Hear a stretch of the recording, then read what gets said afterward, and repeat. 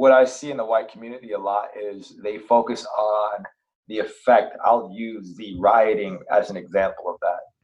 You're focusing on these people shouldn't be tearing down small businesses, these our local grocery stores. That is the effect.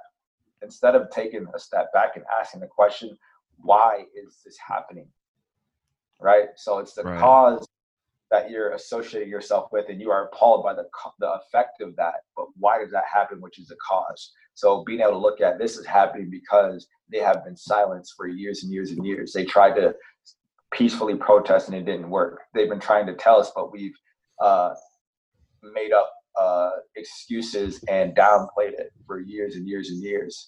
And now what do? What's the next step? This is about humans dreaming together. About humans supporting each other on our journeys. It's about the science and the art behind making our dream lives a reality. To the students of life, the young and the curious, the dreamers and the doers, to those who crave to be a strong individual and want to be part of something bigger than themselves. Welcome. Welcome. Welcome. Welcome to the Dreamology Podcast. Welcome, everyone, to the Dreamology Podcast. Dreamology is the study of the art and the science behind making our dream lives a reality. And here we are focused on giving you the mindset, tools, and strategies for making daily progress towards your dreams, no matter where you are in your journey. My name is Tim Bishop, and I'm the co-founder of the Dreamers Initiative. I'm a student of life, and I'm a life conversation junkie who is on a mission to identify how to truly live the dream life and help you do the same. Our guests on this show include best-selling authors, neuroscientists, entrepreneurs, and dream chasers around the world who share their knowledge, greatest stories, and life lessons with us. Before we dig in, I want to mention this podcast is brought to us by the Dreamers Initiative, which is a personal development community that is on a mission to help Gen Z and millennials and young individuals out in the world awaken their dream life and make them a reality. We believe that humans are stronger together and that together we can accomplish anything. So, let's get started on today's episode.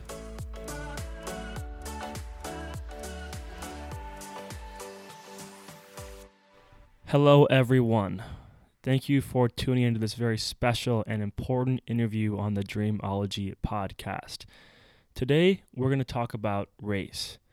What happened here in my home turf of Minneapolis, the murder of George Floyd, was something that shook the entire world, with protests going on in every single state in the United States and around the world, because people are really starting to say enough is enough. White people are waking up to this reality that black people have been living in for years and years and years, ever since the start of slavery. Conversations about race are something that I've done not very much in my life, and I wanted to start changing that. So I brought in founder of N1 Motion, Rakeem Anim, to talk about what does it really mean to be anti-racist?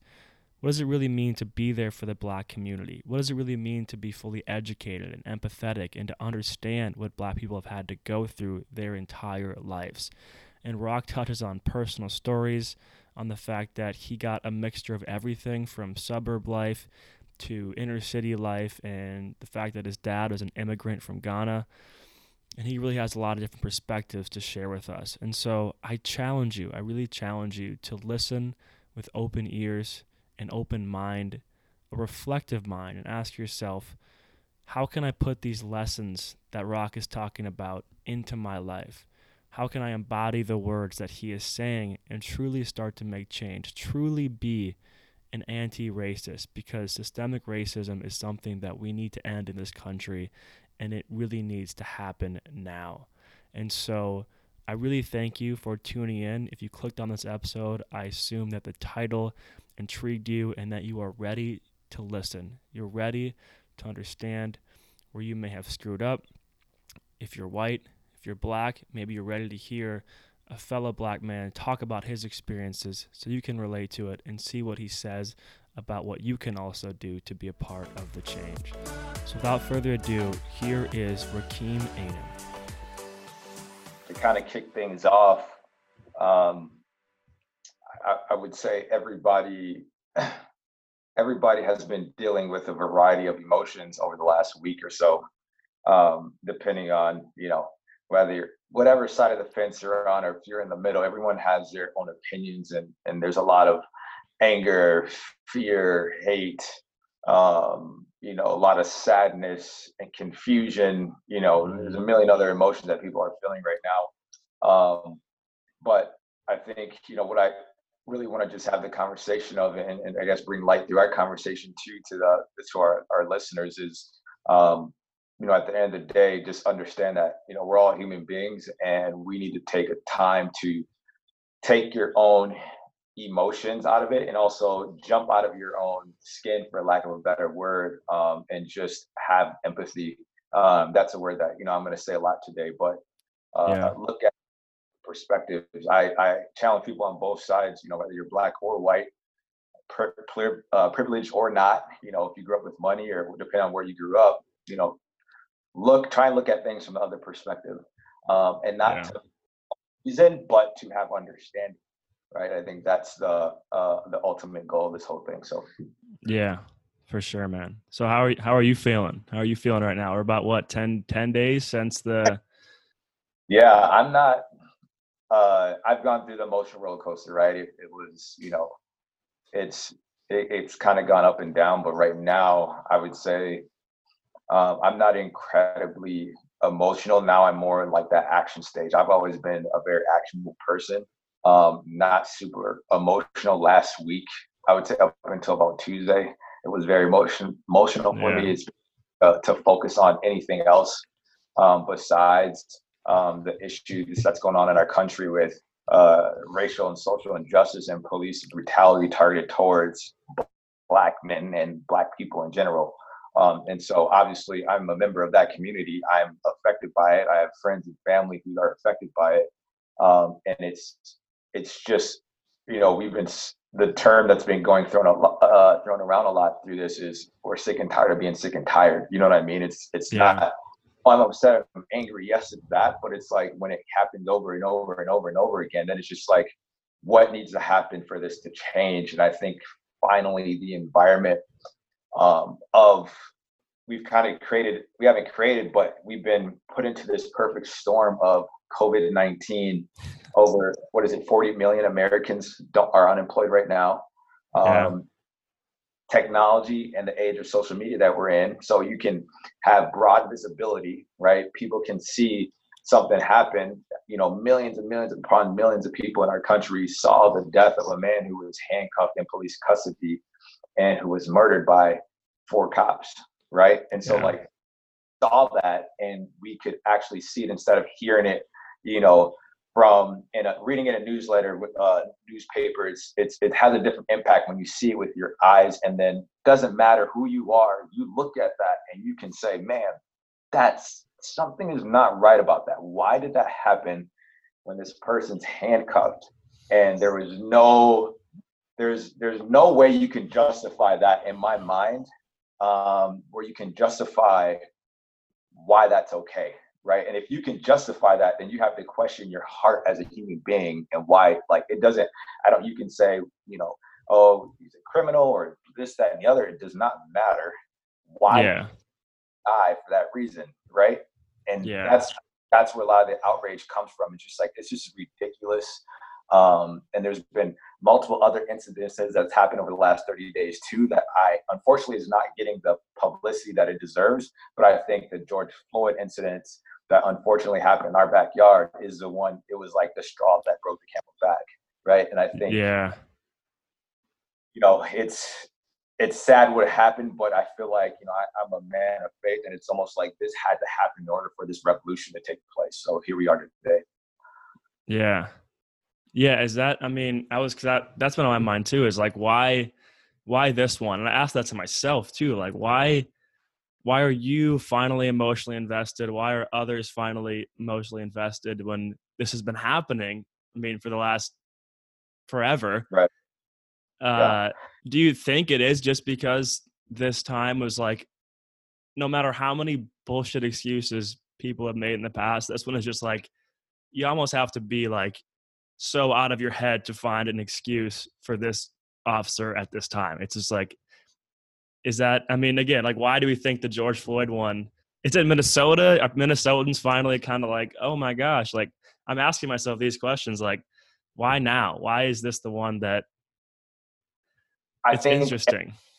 I think people are still, and they're listening, and like, we're forced in our houses with quarantine, and we don't have, people are unemployed, they're laid off, they don't have, and if you are working, you're working, from home, and you just have more time to consume, right? And I think that has a large part to do with it, because there's been other incidences, like I've said, people protest, they riot, but it has not got the global impact of this one. But I think it has a lot to do with the landscape and the environment with COVID-19. But it's even then, you can bring up, Ahmaud Arbery, and that's why, that got big headlines. But even then, that wasn't quite as big as this. I guess that wasn't, directly the police. I guess those two, the gentlemen that were involved with that, were former cops, or they were off-duty cops, whatever I can't remember the specifics to that, but it's, I don't know. That's a good question, and I think it's a multitude of things. But I'm glad this is taking place, because it's forcing us to have conversations with people and really challenge their perspective. Yeah. A lot of like you said, I mean, the man of faith and just the eye opening. I mean, again, none of this, we don't want any of this to happen, but maybe it's what we needed. Maybe there's, myself and a lot of us needed, like, okay, we can't ignore this. This has got to be, a top priority. And I mean, you mentioned at the beginning too, like, again, you're kind of a man of action, and that's where I'm trying to figure out, again, when we talk about, white people are finally speaking up, and I think it's great. But again, now that we're 10 days removed and some of those like insane initial emotions are fading a bit, starting to question and try to figure out, like, okay, it's good that people are speaking up and saying stuff, but a lot of it might be emotionally charged. And what happens when that emotional charge kind of fades? And one of the things that, again, I want to talk about and that people have been mentioning is just like the continuation of being anti-racist versus not a racist. And I'm curious on your dissection of that, and what does that mean, like, for someone like me to going forward, as I think about what I can do, what does that mean, those kind of back and forth of anti-racist versus not a racist, I mean, as just part of who you are? Right. No, at its simplest form, anti-racism is taking action against racism, right? So what are you doing on a daily basis to actively not just go about your life and not have that personal prejudice towards someone, towards about, or because of their race, rather, but actually doing something about it, right? Like, are you having conversation with your friends and family members? Are you holding people accountable? When you see something wrong, are you stepping up for those people who are experiencing racial injustice, or people who are experiencing prejudice because of their race or racism, right? That's what racism is. It's a bias. It's aggressive behavior or prejudice towards a group of people based on their race and the belief that your race is superior to theirs because of their complexion of their skin or their race, right? That's what racism is. I think the true definition, like, oh, I'm not racist. Oh, okay, so when you see a black guy come into a store, do you think they're going to steal? If you think that and you don't have any history of seeing that individual steal, then that is racist. That's what racism is. And if you believe that if it was a white person, that wouldn't happen because they wouldn't do something like that, that is the definition of racism. So you are a racist. But going back to your question of anti-racism versus a non-racist is just you're choosing not to take those actions and your beliefs, which is not being a racist is obviously a good thing, but it's not enough. And what you've been hearing from the community is it's the silence thing, right? That's why the silence is not okay when they're saying, hey, I need all of my white friends or my white acquaintances to speak up right now and stand against racism and not just say, I have friends that are black, right? Yeah. That's not enough. Like, you need to make a public post on social media so that all of your friends and family members can see where you stand. It's going to ruffle some feathers, right? But you need to make sense and say, I do not believe in this, because by being quiet, you're part of the problem. You need to step up for what you believe in. Yeah, man, it kind of goes back to the classic like growth mindset 101, I guess. Now that you're talking about it, it's like, if you say you're not a racist, it's almost like saying, yep, I'm good. No, I got my bases covered. And now that I think about it, I remember seeing someone post something that was like, being anti-racist actually allows you to admit your faults. It actually kind of allows you to admit, like, yeah, no, I did think that, and that's wrong, but I'm anti that. Like, I'm trying to get better. And so I kind of pieced that together when you were saying, yeah. I love what you said there. It's acknowledgement. It's acknowledging that.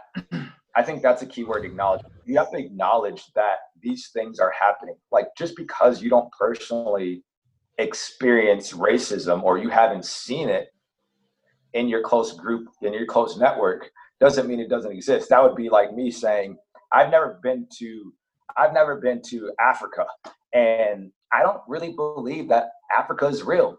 I haven't seen it with my own eyes, so it's not real. You know what I mean? Like, that's yeah. an ignorant concept by saying that. You know what I mean? Just because you haven't seen something doesn't mean it doesn't exist. Just because you haven't experienced it doesn't mean that it doesn't exist. Right? It's just a thought process behind that concept. Right. And yeah, I mean, it seems like, speaking for a lot of people maybe from the suburbs of Minnesota, that might be kind of their mindset. Honestly, it was honestly mine. I mean, you say you're not a racist. Again, I know we mentioned like this, well, I haven't really seen it. So, and you just kind of get stuck in that thought pattern, and again, maybe you are seeing it. That's what I'm realizing. Maybe I have been seeing it my whole life, but I didn't wake up to it. Or you've seen it, but you downplayed it as, oh, they're just being funny. That's just how this person is. You try and make excuses for what you just saw, and you downplay it. I think that's a big concept, and something that I think a lot of people have experienced themselves. Is, I know I have this one friend that always makes these jokes, or they say these things, and I just kind of awkwardly laugh it off, but they don't check them for it. Yeah. Don't want to have the uncomfortable back and forth. So you just, yeah. So where did you grow up? Man, so I grew up, I was born, I lived in Minneapolis until I was about 6 years old or so. Then I grew up in Brooklyn Center, Brooklyn Park area. And so I feel like, and I'll dig in this to a little bit later, but my perspective is different than most, I would say, right? So I grew up, I'd say for the most of my life, I've lived in the suburbs 80% of my life, right? So I've lived in Brooklyn Park, right, for the majority of my life. And, but I had inner city experiences because I would go there to play sports, right? So I played basketball, so I would drive to the city every day to play sports. So I met all my good friends, lived in that area, right? But then I had the privilege of driving back to the suburbs every night, right? So I also had white friends in that area who grew up in the suburbs, right? My school, elementary school and middle school was pretty diverse. My high school, I would say in numbers, most people would be like Champlin Park is not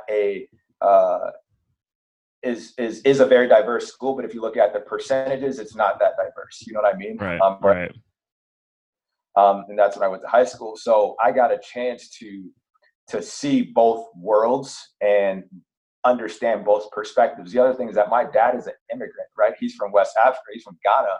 And so you add that to the mix. And that's a whole nother thing, right? Like being Black and being African are different, right? They have very different perspectives. You know what I mean? And so I'm getting the Black experience. I'm getting the suburban privilege experience. I'm getting the African experience. I'm having the opportunity to be a Black kid in the suburbs and having white friends. I'm getting that experience as well. So like I've had the opportunity to have conversations and understand a lot of people's point of views. And I think that, through that experience, I think I'm not friends with any racist white people, but I am friends with even blacks who, have point of views that are racist, right? It's the same thing. I think you could be racist on both sides of the spectrum, right? But again, there's a lot of white friends that I have that do not understand. And I think I shouldn't say they're not racist. They probably are racist, but they don't understand what that means. And having these certain prejudices, they might use words like, oh, but you're not like them. Well, what does that mean, right? Like if you saw me, the reason why they think I'm not like them is because they took the time to get to know me as a human being. So they know who I am. They know my character, this, that, and the other. But if they didn't know me, I still rock my hat backwards. I still wear hoodies, right? And if you didn't know me, I have a totally different perspective based on what I'm wearing, based on whatever in my skin complexion, right? And so that experience has been eye-opening as I kind of look back. When I went to Mankato for college, and I have people that I've met there and became acquaintances with, where they said I was the first black person that they've ever seen in person, or I was their first black friend. Like that is crazy for me to even fathom. Obviously, growing up, and you go to a place like that, it's like I'm the first black person that they've ever seen in person, and we had a black president at the time, right? So it's like, wow, like that's crazy. Like it just really opens your eyes to how our environment shapes our point of views, our perspective. And that's what I think is important to have empathy towards, because your environment shapes your logic, your thought process, right? If I grew up in one area, I'm around these people, I'm going to adopt that's why the term, you're the average of the 5 friends you hang around, like that's based on influences. Like that's going to penetrate your being and your thought process. So it's important for people to diversify the people that they interact with and the relationships that they build, whether you're any inner city black kid or a suburban white guy, right? Like you need to intermingle and learn and listen and have those different experiences. And I think it will change a lot of how people interact with people of opposite race. It will change a lot of their prejudice and the way they perceive those people. Because at the end of the day, we all want the same thing, right? We all want success. We all want to be loved.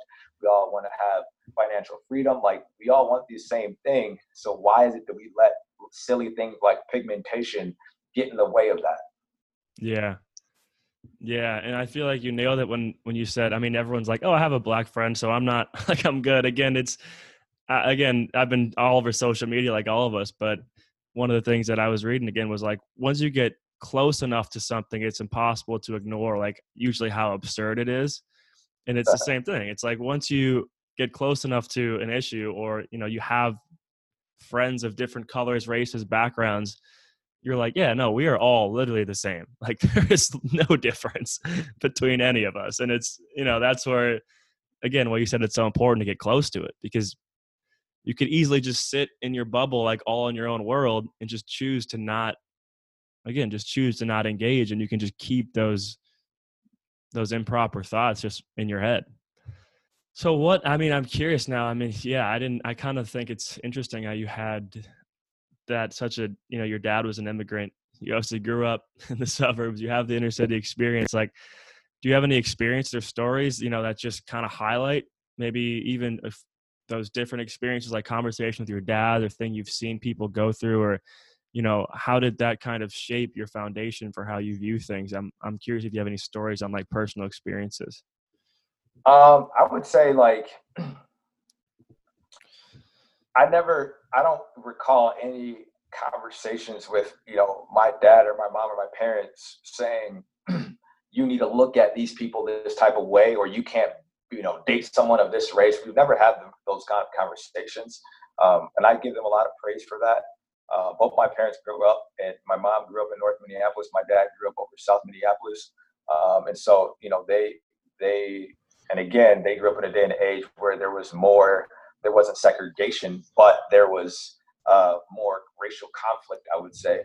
But they both went to private school, right? They both went to De La Salle High School. And so again, they probably had a different experience for themselves too, because they had to interact with more white kids going to a private school in the city. So I appreciate them for that. But I will say that one thing that, they always did for me was they, push, get an education, make sure that you dress nicely, right? That was always a big thing in our family, that you're well put together, because your appearance is your first judgment for a lot of people. So how do you appear, right? So I think that was one that it wasn't really anything like that was spoken, but it was like, make sure you dress nice, because that sets the tone for everything else. You know what I mean? My dad's a super friendly guy, and he got to see him interact with black people and white people, and he treats everybody the same, and he puts on a smile, and he can joke and laugh and have conversations. So that's something, without him saying it, that I always picked up on, and just that the way he would communicate, right? And I think that is something that's important too. There was never like, oh, don't talk to these people because of this, or don't talk to people because of that. So like, even though it's not something that he necessarily said, it was, I watched, and you listen and you observe, and then you react, right? So I think for that, because it could have been different if I had parents who were the type to say, you can't do X, Y, and Z, or these people are evil and this, that, and the other, then that my perspective would have been framed up that way. Then it would have been on me to then try to break those chains. But yeah, that's, that was a lot of my perspective. Now, as far as me, again, being in the suburbs, being in a situation where you're sometimes the only black kid in class, or you go to these more rural white areas, you go through things. You experience, I call it, I don't call it, but the term is microaggression, right? It's people who, again, I experienced this the other day coming home from the 35W incident while we're protesting. We come home, I live in a townhouse, we're getting ready to go, we share underground garages. I go to, my wife and I, we're getting ready to open up the door to our garage, and a person's getting ready to pull in with their vehicle. Instead of them pulling in, they drive down the road, stall and wait, and I'm kind of just like, that was weird. They sit there, then we go inside the garage, and I'm like, I have a feeling this person was thinking that we weren't supposed to be there. So I wait, and they come back around, and then they just want to make sure that we live there, and they're looking at us like we don't belong there, right? And as they drive under, I'm just staring at the person, just like, you got to be kidding me. Like, you have notion that I don't belong there because of our skin color, like, you know what I mean? So like little things like that frequently and all too often. Or you could be at Target at or a Walmart, doesn't matter the store, but there's, I've had experiences where I'm at a self-checkout, and you've got this person, you just feel like the clerk is just looking at you, and they're always coming towards you, asking you, can I help you? Can I help you? They're not that eager to help you. Like, I'm not doing anything wrong. If the thing will ding if I need help, or I'll look at you and say, hey, can you help me? They're just trying to see, what are you putting into your bag? I've literally had one time where somebody literally dug through my bag, is like, okay, like trying to make sure that I've scanned everything. Would that happen if I was white? No, it wouldn't, right? Yeah. And all that person. I've always been someone, I shouldn't say always, but I would say over the last, since I've graduated college, when I kind of walked into, and I felt comfortable in my own skin and who I am and my beliefs, I will speak up against anything. If I don't feel like something is right, or I feel some type of way, I'll let you know, right? And I call that person out, and they got defensive. Oh, no. Like, that's what was a response. And they're lying, right? Like, you are there. You have that. And what I should have done was go to their manager and talk to them. But I know that would have ended bad for that person, or maybe it wouldn't have. I don't know. But I don't want people to necessarily, a lot of people deserve to lose their jobs. But I just want people to be accountable and know that type of behavior is not okay, and it won't be tolerated, at least towards me. And if I see it, I'm going to call it out for somebody else too. Yeah. And it seems like that's the common white response. What's it called? Gaslighting? I've been reading about it. Like, just the idea of you downplay everything. No, that's not what happened. This is what was going on. No, and that becomes the recurring, and then eventually it's like, damn, we've been pushing this off for forever. Like, and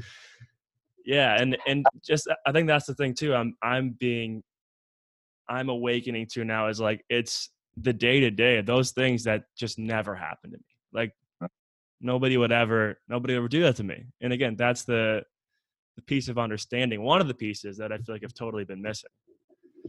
100%. And that's the thing, is that I think one thing that's happened a while, you use the term yourself, the awakening. The slang term woke has been going around for years now. But listen, that's what that's speaking to. Are you woke? Are you aware? Are you seeing these things? Because it's happening. And if you're not woke, then you are choosing to not be aware of what's going on. And what's the term you use when you downplay something? Gaslighting, right? Is that kind of or it's whatever. That's a different, but basically it's like changing the story, or basically saying, no, like that wasn't racist. That was, he was just, or.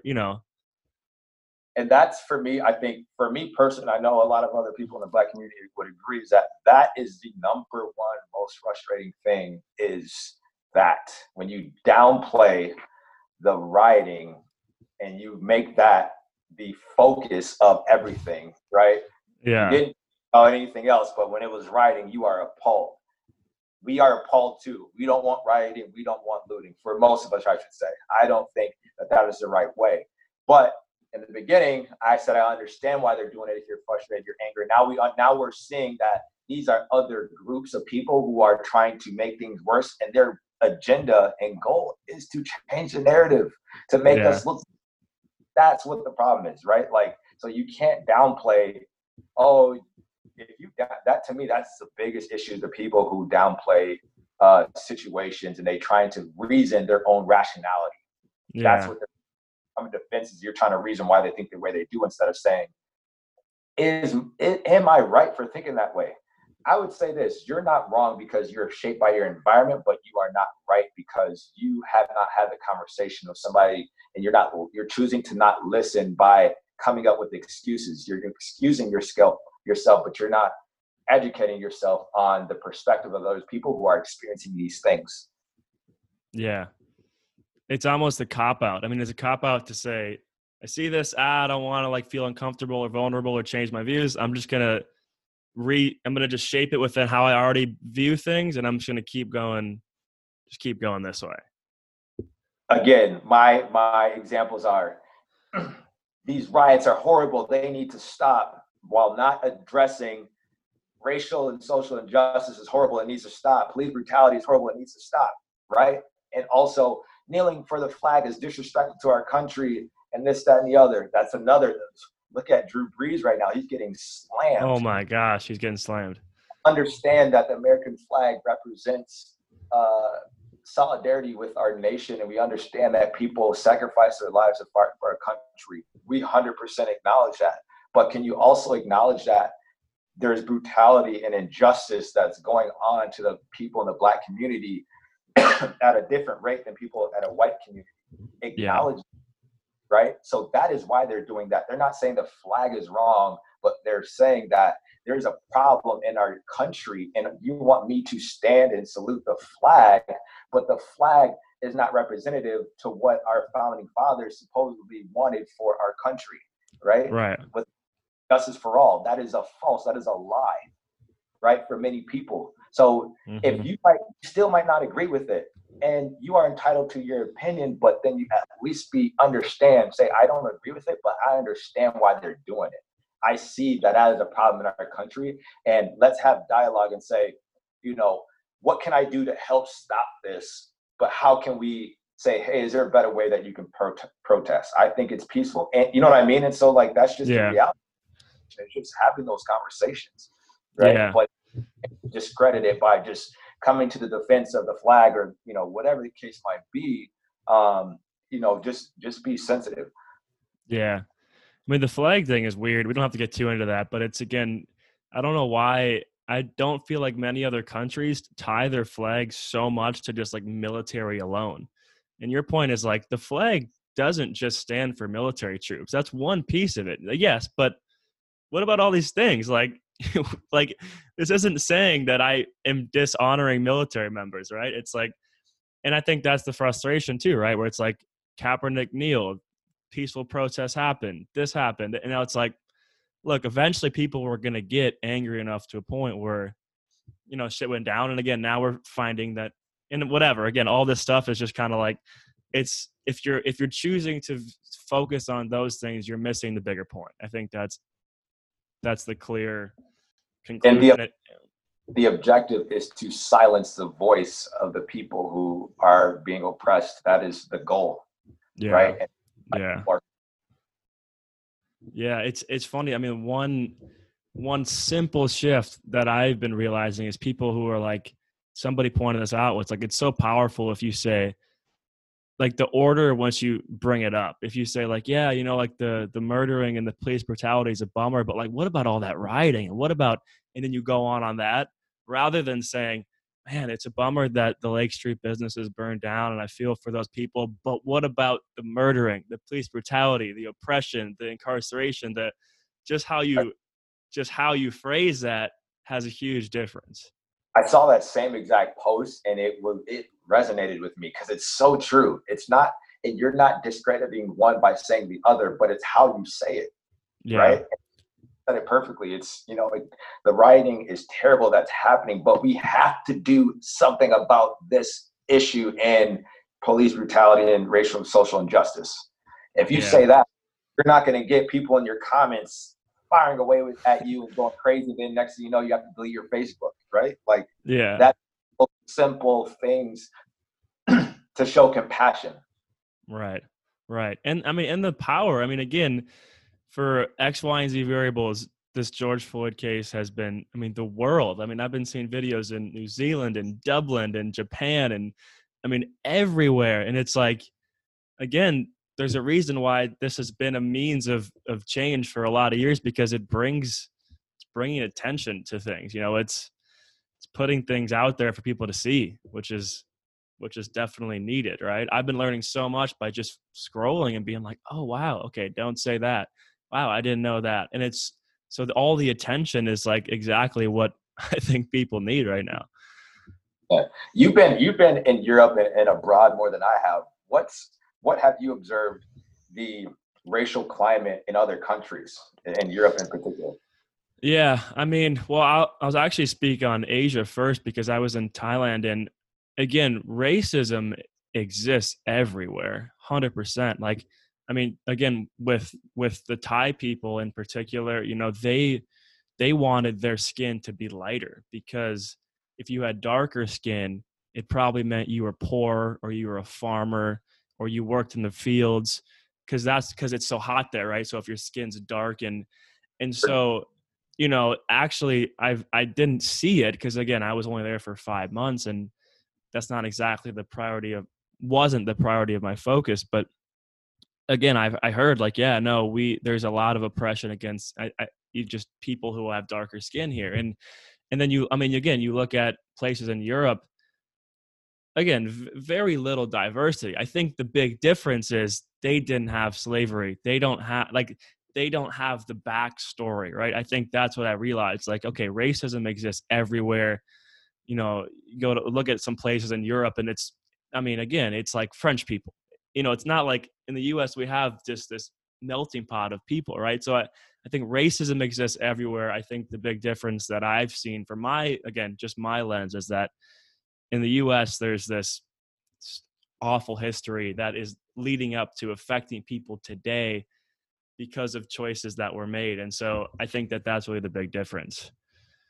Right. 100%.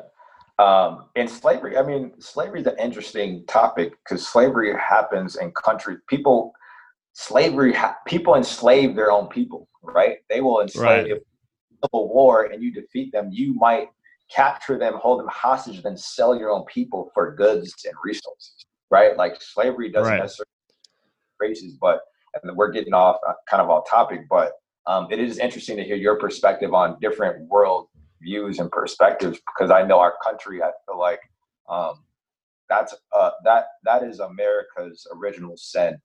I think is slavery, and it's built into the fibers of our country. Yeah, and yeah. Right, and so, you know, people, we've come a very long way. You know, that's only happened. You know, we're only 400 years. You know, 400 years ago, you know, there was slavery still, right? And even if you look at when there was segregation, hasn't been that long ago, right? Then you look at the civil rights movement with Martin Luther King. Again, we're 50, 60 years out from that stuff, right? That wasn't that long ago. And so I think time that we're experiencing, this is another revolution, the day and age that we're going through now and what we're experiencing currently. And we'll look back on this hopefully in 30 years and be like, wow, that was tragic. But we took a big jump forward because of what happened there. And I think that's what we have. That's why when we say we need our white allies, we need the people to speak up against and be anti-racism versus not racist, and publicly state their views and opinions and have conversations and hold people accountable so that we can get to that point. Yeah. I mean, it's a good point. Again, I mean, there is slavery, and, there was some genocide going on in Myanmar down by Thailand when I was there.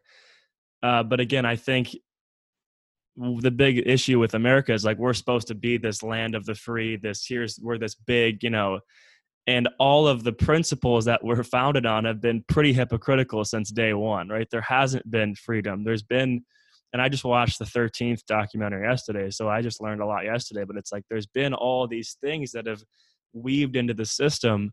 And so it's that frustration that builds because it's, it's continuing and continuing and continuing.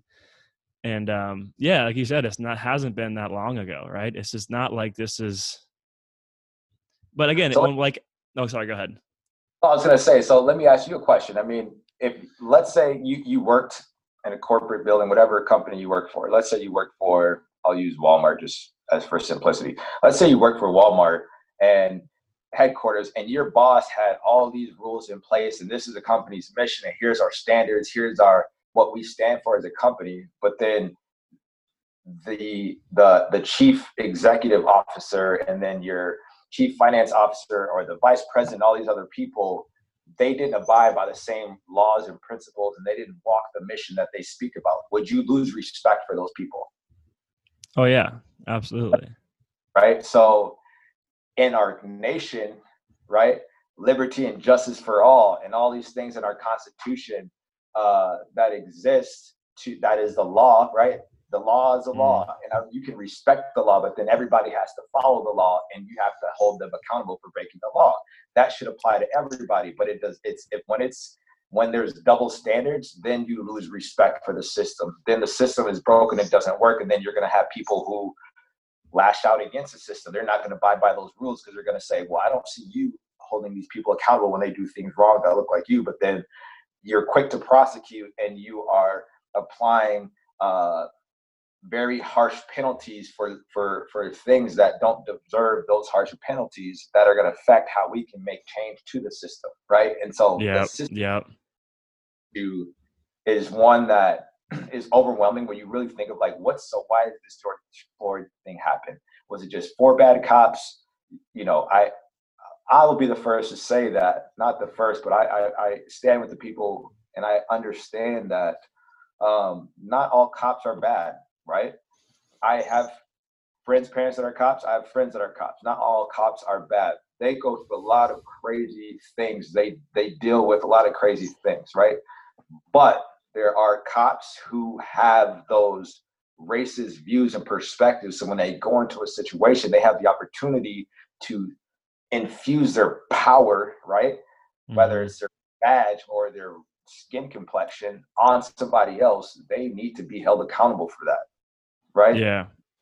If your dog bites somebody, a stranger, you got to put your dog down, right? That's what people do, right? So I'm not saying you kill a person for that, but I'm saying if someone lashes out and they do something that is unjust, they need to be held accountable for that. And in that, whatever, whether it's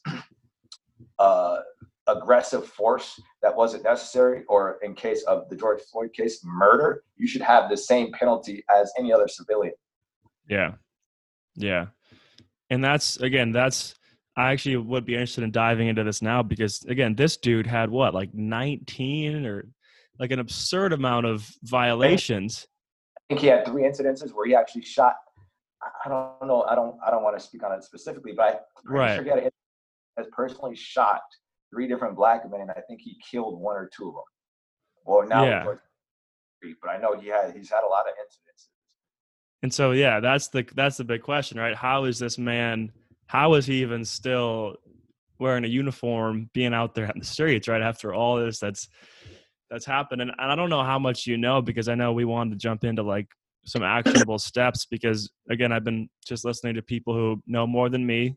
Obama's been saying a lot, and just how he kind of always brings back the point, like we got to refer to legislation. What are we changing? And I've seen things like defund the police, which I'm not super aware about.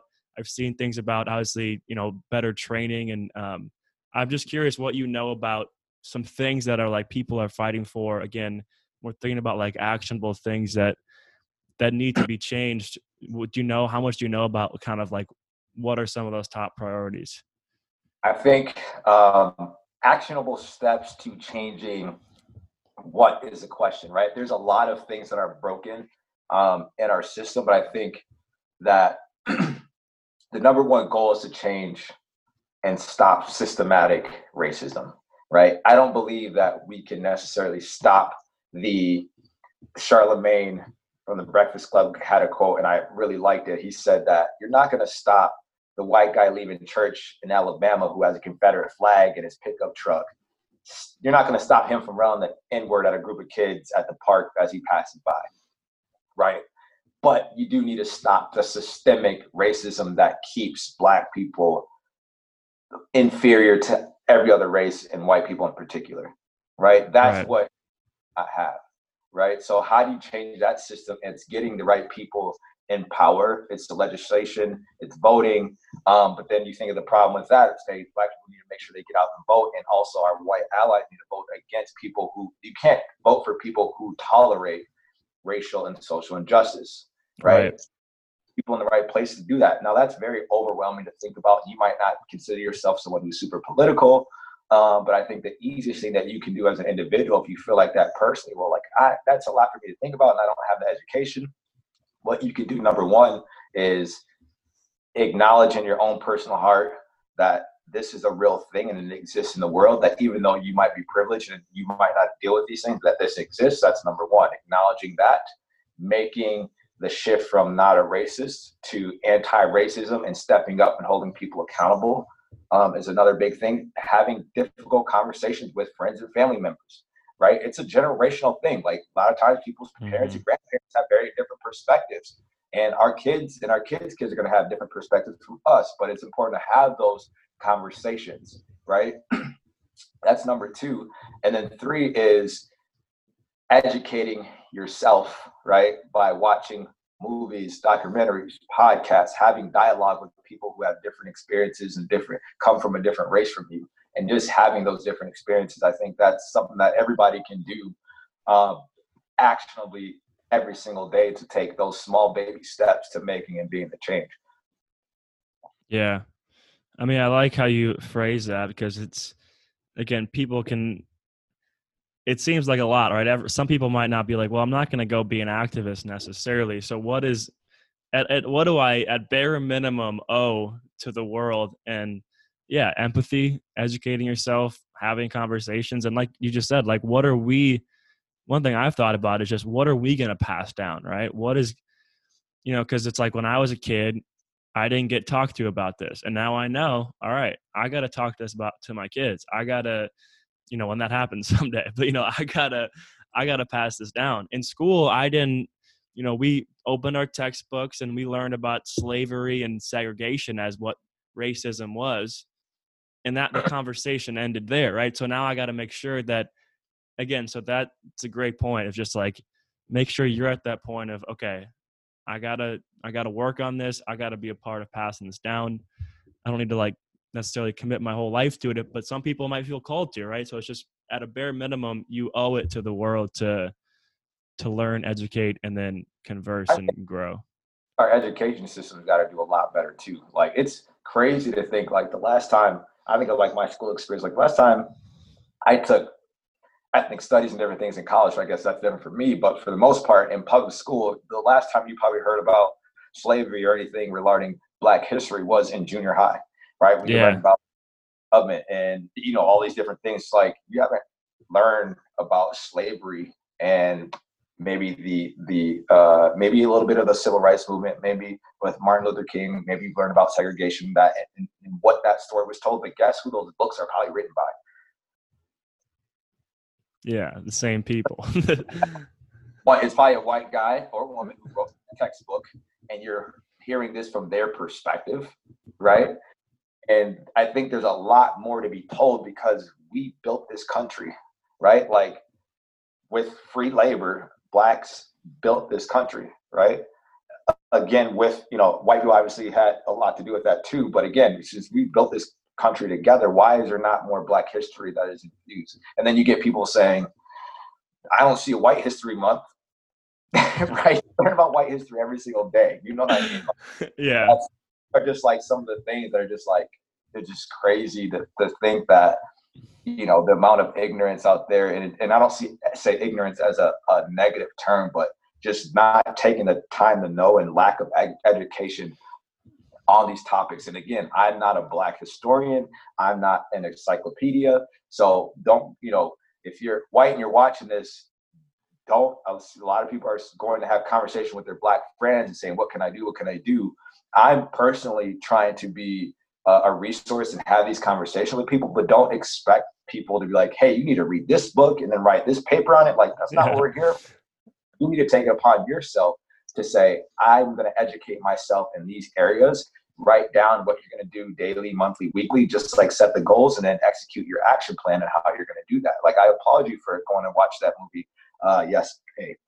That's huge. More people need to take those actions to do that. I think it'd be super cool if Netflix made their popular on Netflix all Black films or things on Black history, so it's easy for people to access this stuff. I was looking at it yesterday; it wasn't there. That would be huge. Like, we just need to support, and again, just supporting Black businesses and being able to uplift this group of people that are hurting. And I don't like to play the victim.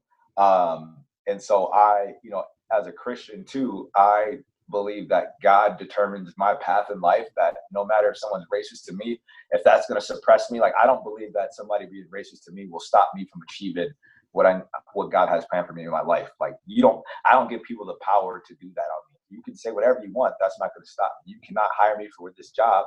That's not going to stop me. Right. Yeah. Some way, like, my path has been written and God, my path is in God's hands. And that's my personal perspective. I think it's a good one because it doesn't create this trap in your mind that, yes, our people are being oppressed, but you can't let that defeat you, right? Don't be defeated, right? Have that chip on your shoulder and say, I'm going to rise above this in spite of, and here's how I'm going to change it from happening over and over again to other people. Yeah. Yeah, it gives you faith, right? That's the core word. Yeah.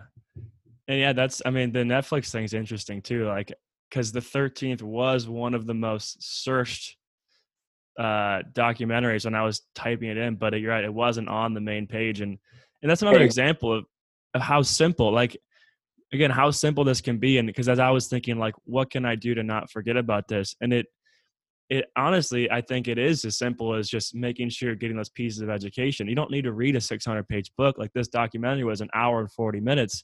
And from that alone, you can get like, whoa, like, some sacrifice one night of watching, whatever, The Bachelor or whatever people watch and just spend an hour and 40 minutes on that. And so I think, yeah, it's so true how it can be. It's not like we need to search far and wide to educate ourselves. Like, there's resources there to do it. That's what the goal. So there's a lot of controversy with the Blackout Tuesday. Right. Some people were like, well, this is dumb because now all you see on social media is Black squares. People need to be educated. And it's why are you silencing people's voice? You want to say something. The whole goal of it was to stop the noise of people posting about their tummy tea and their, other things that are happening that are not pro or pushing the subject matter and the issue that our country is dealing with. It wasn't speak up about these things, educate yourself, educate others if you have those resources, right? But the goal was to again, provide information and research people to learn. That's what that day was for, not to silence yourself if you have something to say about it. If you're someone who wants to express, hey, I'm posting this, I'm with you, I'm in solidarity. I don't understand some of these things or perspectives, but I'm going to use this day to better myself and have conversations with other people so I can understand and be open-minded to it. That's what, it was about. So that's what the goal of that day was. Unfortunately, it was misinterpreted a little bit, but I think people can still, again, search hashtag Black Lives Matter, see what that whole movement's about. And guess what? Instead of asking your friend, Google it, right? Google is a platform. Right. If you really take the time and Google it, you'll find easy information on what is anti-racism, what is microaggression, like what are all these different terms that you're hearing right now? What is redlining? What is, what's the history on Black incarceration rates being way higher than all other ethnicities, and they're only a smaller percentage of the population? Like, why is that? Why do these things happen, right? So, like, looking up that information you have access to that information in the palm of your hand, so do your due diligence. Instead of putting that work on the people who are being victimized or people who are having the issue, don't go to them and be like, hey, give me this information. Well, this is happening to us. Now you're coming to us with answers. Like, you need to go and fix yourself.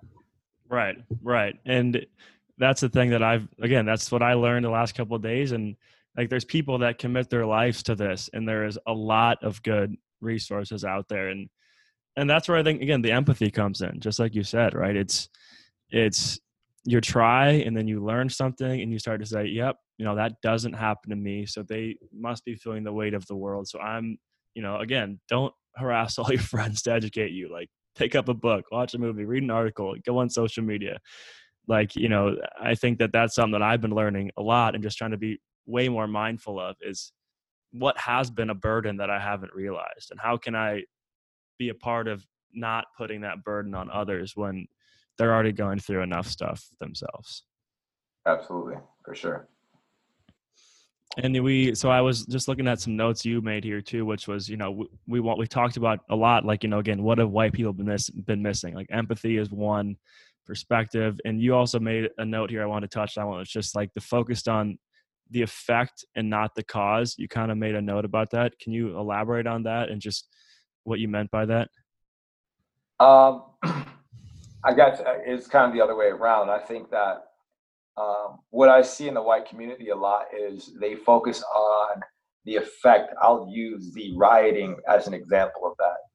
You're focusing on these people shouldn't be tearing down small businesses, our local grocery stores. That is the effect.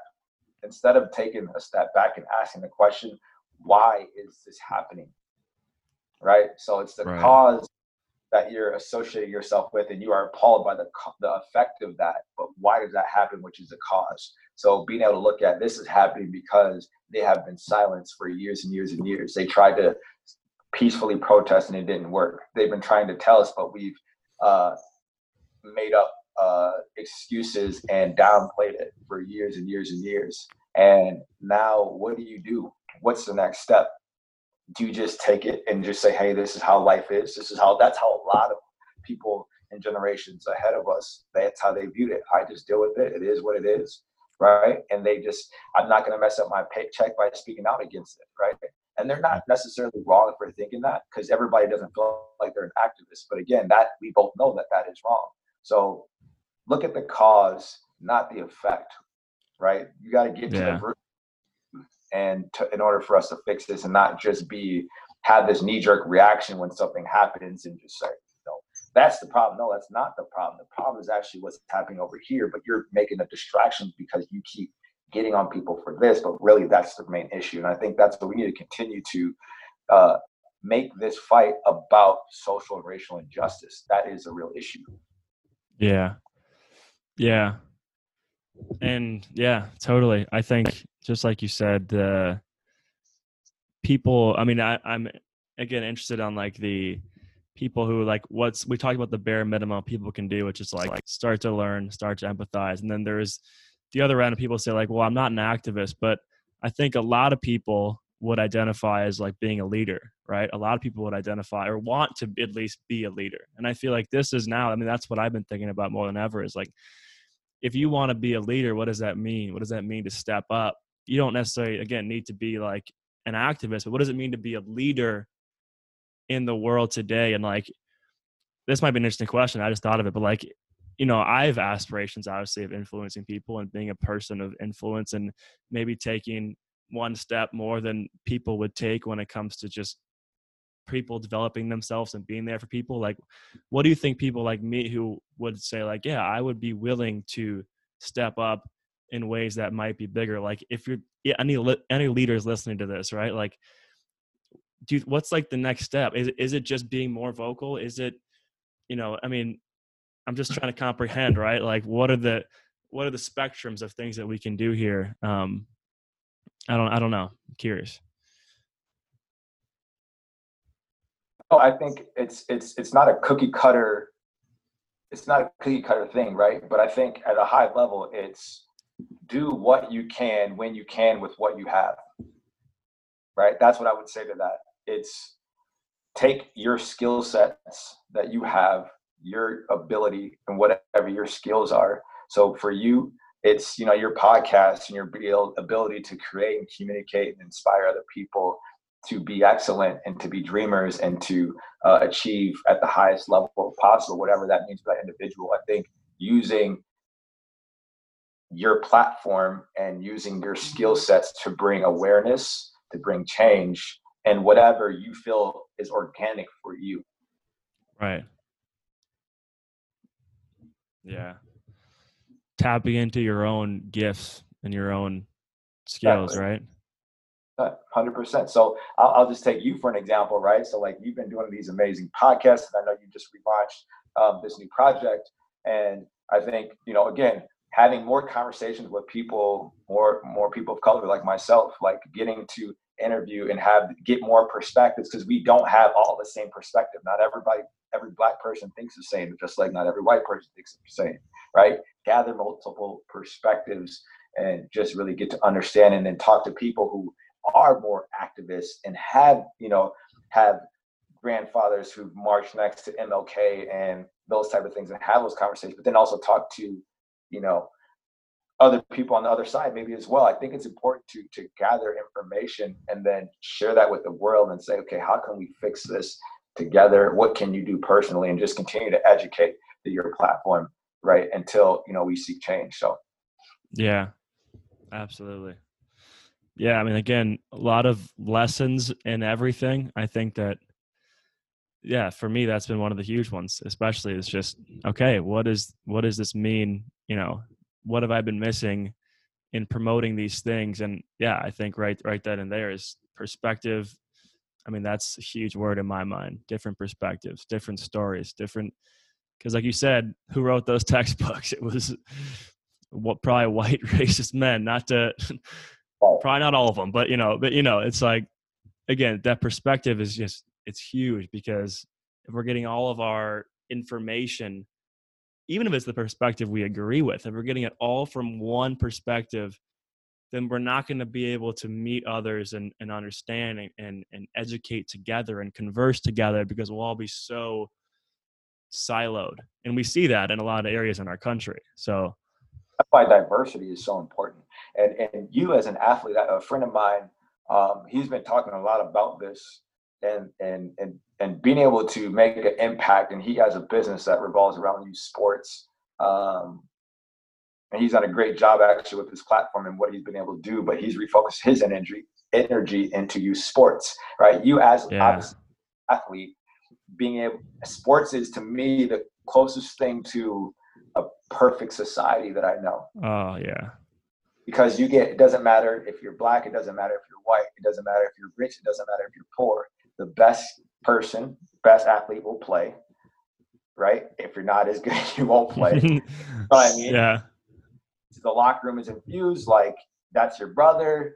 You guys are going to battle for each other, right? And I think it's a really good example of what life should be like, right? People they'll rise to the top because of their talent and their skill level, not because of their color. That shouldn't even be, right? So I think, good example, and America's obsessed with sports, but it's funny how that doesn't translate to real society. Yeah. Dude, I think about it all the time. I mean, sports is, yeah, there's just every lesson in life. I feel like, I mean, again, being guys who are obsessed with it, but it's just like, especially after watching Last Dance, I almost replay my entire life in the context of basketball. Everything that went well, everything that went bad, all of it. You're just like, damn, like this taught me everything. And that's kind of crazy that just putting a ball in a hoop can do that, right? And when I was in Asia, right, I mean, one of the most beautiful things is we'd go to this local court, be two or three, foreigners and all the locals, and they could only count to 21, but they couldn't speak English. But they could count to 21. Yeah. We'd get out there and we'd play basketball, and there was just the mutual respect. And I was like, this is beautiful, right? So, yeah, I totally agree. Like, looking for things like that, right? Looking for ways that even if, you're a parent, right? That's what I'm thinking about. Like, get your kid involved in things where they're going to be put in environments where they can, again, like you said earlier, like get different relationships, different perspectives in a way that is ideally how we'd want the world to be, because then that person can know, right? Then they can, and that's probably where a lot of mine came from. A lot of from AAU to, I mean, mostly probably AAU, but just the intermixing of kids from all over, and you get to see those different perspectives. And so that's why I feel like I'm not perfect, obviously, but I was like, that was my base education level, came from basketball. Absolutely. Right. 100%. And I think even then, like, you can still look at if I grow up and, let's say, I mean, we're in Minnesota, so, Albertville, Minnesota, and there's not a lot of diversity out there. I need to get my kid infused and immersed in culture with kids of the inner city. If I want to give them that experience and show them, hey, like, you need to learn from these kids and vice versa, like, they need to go and play sports, in another area than necessarily than you live in, because you're going to meet different people, you're going to see different perspectives, and you're going to be infused in a different culture. So I think being intentional about that, even as a parent, or even someone looking to study abroad and those type of things, like, go learn from people who have a different perspective, is going to change. I think it'll change your life with that experience. Yeah. Yeah. A few things I want to talk about, because again, there's just a lot of phrasings that I think people will say, and that could be good intent, could not be good intent, but the effects may not be how we want them to be. And so, like, I wanted to bring up the all lives matter thing, because a lot of people always bring that up. There's a few more things that I have questions about, but that one in particular seems to just really be like, maybe there's good intent, but the effect seems to be very poor. And so I'm curious, again, what your take is on when people say that, and how that's interpreted. I feel like the intent from All Lives Matter may be good in some people's cases. I think it also is another way of discrediting and silencing the voice of Black Lives Matter. I think there's the two different people who always will post or say, well, all lives matter. Right. All lives do matter. But there's a parable in the Bible, and I'll give another example too, where there's a shepherd, right, has 100 sheep. One of the sheep goes astray. Well, sheep are safer in bunches, right? If a wolf comes and tries to steal one sheep, by bunching up together, right, it looks like it could be a bigger animal. They can protect each other, what have you. The odds are more in your favor if you're amongst your herd, right? Now the one sheep runs off, and if the 99 sheep are saying, well, we matter too, the shepherd goes, well, yes, you guys matter, but I have one sheep that is astray, right? That sheep needs my help. I need to get them to safety so that we can all be safe together, right? Mm. And this is biblical scripture that, again, resonated with me, but I think that just speaks true. There's another cartoon figurine of basically you have two houses that were right next to each other. One house is on fire and one's not. And the guy goes over and says, hey, can I use your water hose? My house is on fire. Well, he's like, well, I know your house is on fire, but my house matters too. Why just put out your fire? I need the hose. And he's like, well, your house isn't on fire. Mine is. Why but he's like, well, I should put water on my house to prevent my house from getting fired. He's like, yes, I will help you do that, and we will do what we can to your house once we stop this thing from burning down, right? Not discrediting one thing by saying Black Lives Matter. Black lives are the ones that are being affected the most in our country, right? Like those are the lives that are being impacted by racial and social injustice and police brutality. So there's something that we need more focus on that. And then when that issue is resolved, then we can tackle the next issue, right? But that's the biggest thing that is going on in our country that has just been ignored for so long, that you can't spread yourself so thin when you're just focused on all these different things. You have to prioritize, right? Like this is a huge problem. It's not saying for the rest of eternity, Black lives are the only thing that's matter. That's not what we're saying. And all we want is equal opportunity. That's all it is. Not more, not less. Yeah. It's the perfect example, as you were talking, of the weaving around the conversation, right? Black life matters, and you go, yeah, but all lives matter, and it's instantly a way to just, okay, we don't have to talk about that anymore. I don't have to personally go there. I don't have to let myself, get into that. So I can totally understand that. So what about, like, again, I'm thinking about phrases that people have said the last 5 to 10 years of my life that I'm thinking about. And, again, one of them I feel like people say is like, well, I don't see color. And like, what about a phrase like that? People have said that, and you're kind of like, again, is that interpreted in I'll let you talk about it, but I'm just spitballing here. No, I appreciate, and it's good. I'm glad that we're bringing this up, because again, I want to bring as much value to the audience as possible and the listeners. But again, I've heard that same phrase. I don't see color. All I see is humans. And again, I think their intention is well, but by not seeing color is being blind to a group of people who are not being treated the same as you, right? By not seeing it being right, and you're choosing to be blind and not realize and acknowledge that there's people of another color who live a different life than you, and their life is affected in a negative way because of their color. So by saying you don't see color, you're saying I don't acknowledge it, and I don't see this as a problem. Yeah, I don't see what you're going through, right? I'm just choosing to say, no, we're already equal. We're already here. Exactly. That's it. 100%. We're not here. We made big steps. We made strides, but we're not there. We haven't arrived at that destination where we can say and believe that we are equal. There is equality.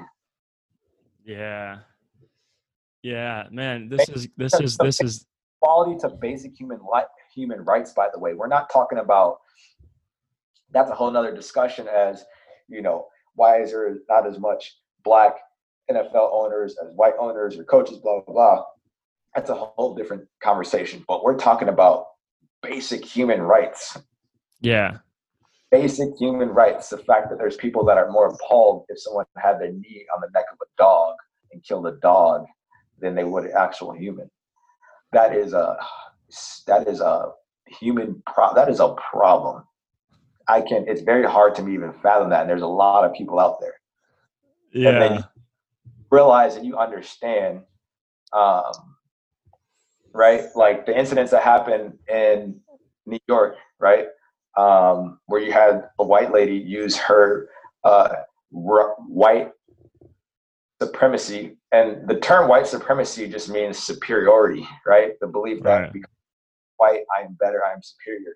But she uses that to say a Black man called her out and saying, hey, your dog needs to be on a leash. You're in a public park, right? He's bird watching. The dog is disturbing the birds, and he's like an avid bird watcher. And so they're not coming to land so that he can get better photos or observe. So her dog not being on the leash, which was, I don't know if it was by law, but it was rules in the park saying you need to have your dog on a leash. He's coming there to have an experience to watch the birds feed or whatever it was. And his experience is being ruined by her not following the rules. So he asked whether he yelled. I don't know the details of that. That wasn't on camera, but can you put your dog on the leash? And the lady freaks out, like, how dare you talk to me this way? Who are you to tell me dog on the leash? I'm going to call the cops and say an African-American man is harassing me, and she's screaming and being hysterical while the man records her. And like, how silly do you look? Yeah. Right. Like that was absurd to watch. That was absurd to watch. Right. But like, again, this happens a lot in our society that, and they're weaponizing, because of systemic issue, they're weaponizing the police because they know what's going to happen when they show up. Right. So now you think of the psychology of that. What? That is crazy. The psychology of that is just like, wow. That's what we're fighting against. That's what we have to break. It's a large issue, man. When we say and not being racist is not enough. You got to fight that stuff, man, because it's in the core of people's hearts, and it's how they think and operate, and they know how to use it, and they're using it as weapons. Yeah. Yeah, it's so deep. Like, it's so that, again, to something that small, to have that severe of a reaction, it's so deep. Even if that woman didn't even realize it before that moment, and again, that's probably a little bit in all of us. And premeditate that, and even if she didn't realize it, but her subconscious, she knew what she was doing. Yeah. Another example, you get the guy who shot up a school, killed 9 people, right, with a huge AR-15. He gets arrested unharmed.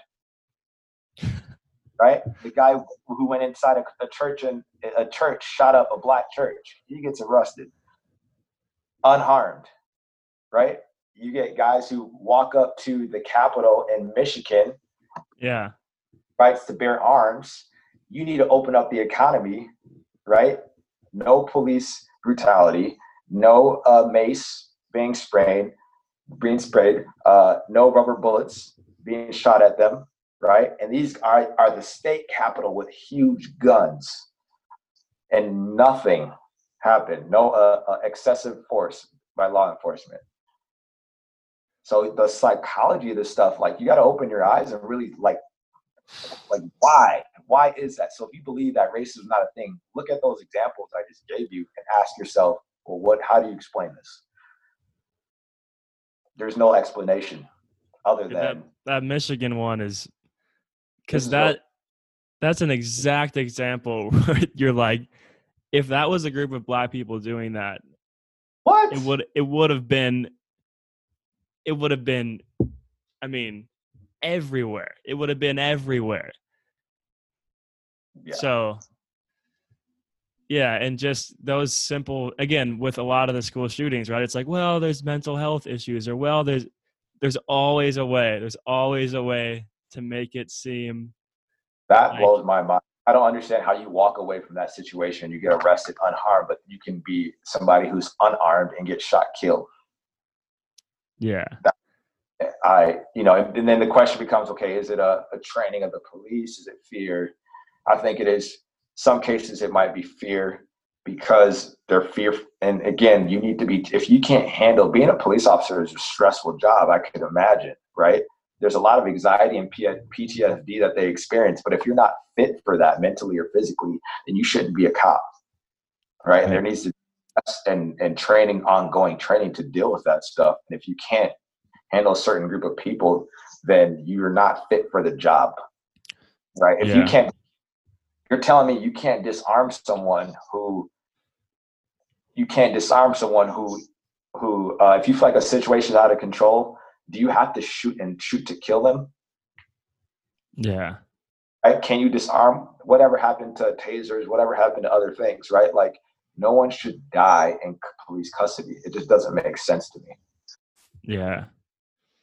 No, I'm totally with you. Like, you got it. And this is why the whole situation is now becoming just completely, I mean, it's been messed up, but it's like people are mad at police. People don't want to be police, but what we need is police to be kind of this thing of like, we're well-trained, we're respected, we're good, but it's just because of how, so it's like, we need to get to a point where it's like, there is that training, there is that people are ready mentally. I think mentally more than anything. And because I feel like, again, there's obviously ways that they could do it. This dude did not need to kill George Floyd. Like he had the tactics and the tools to be able to cuff this dude, put him in the car, whatever he needed to do.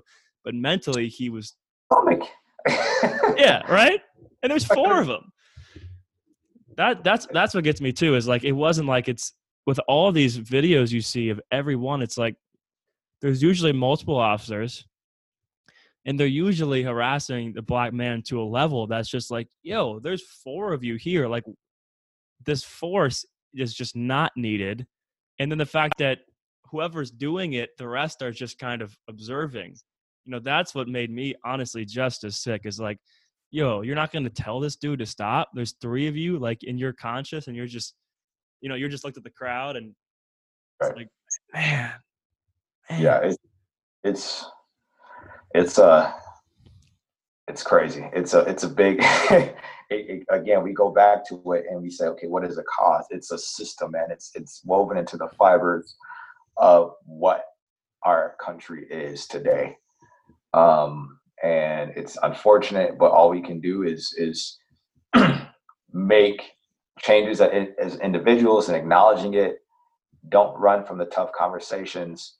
Be anti-racist, right? And step up and do what you can with what you have to be the change. Yeah. It's not going to happen. It's a good summary. Next week. It's not going to happen the next month, the next year. This is going to be a marathon, not a sprint. But we can't be the society then all of a sudden when sports open up, now we're distracted by something else. And now this just gets put on the back burner to the people who've been fighting this and they've devoted their life to it. No, like we all need to keep this at the forefront of our minds and of our beings. And we need to support financially. We need to educate, and we need to, take action and be proactive in making change happen. Yeah. Yeah, that's a great summary. Honestly, I feel like this conversation is really ingrained that like my mind is open now to this whole, like that was my big question, the anti-racist versus not a racist. And I feel like this conversation has helped me really embody that, because it's literally like, again, this is where the world I live in, but it's, again, I'm just comparing it to that growth mentality of like, when you're willing to grow, when you want to go to the gym and you're overweight, you're admitting that you want to be better and you're acknowledging that you're not where you could be. And I feel like, again, with this whole thing, it's like, don't think of it as a personal attack. Like I'm not where I should be. And I have probably prejudices and things that are in here that I don't want, but now it's my job to be anti that, even if some of that's in me. Right? I go to the gym. I don't want to be overweight, but I am overweight. So I got to do the work to not be overweight. And I feel like that's how I'm viewing this now, is like, I have this is in me. I'm a white privileged male from Plymouth, Minnesota. I grew up with everything that I needed. This is in me. This is here. And now I got to make the steps. Now I got to do it. And you can't change that just as much as I can't change being black. But what you do with that privilege is the most important thing. And you have the power to make it happen. The black community can't do it by themselves. Like, you are such an important part in that process. And people like yourself. And, you're, to everybody listening, you're not going to be perfect. You're going to mess up. You're not going to say things the right way. You're going to get backlash.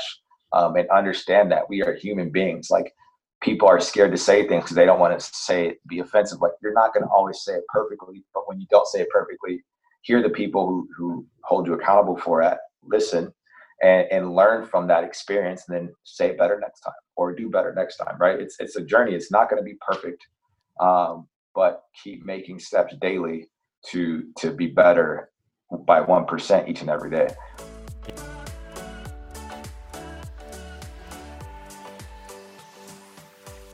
Everyone, thank you for listening. Again, this was one of the most important interviews and maybe conversations that I've had in my life, learning more about race and what Black people have to go through on a daily basis here in America. and it really is unjust, and things need to change.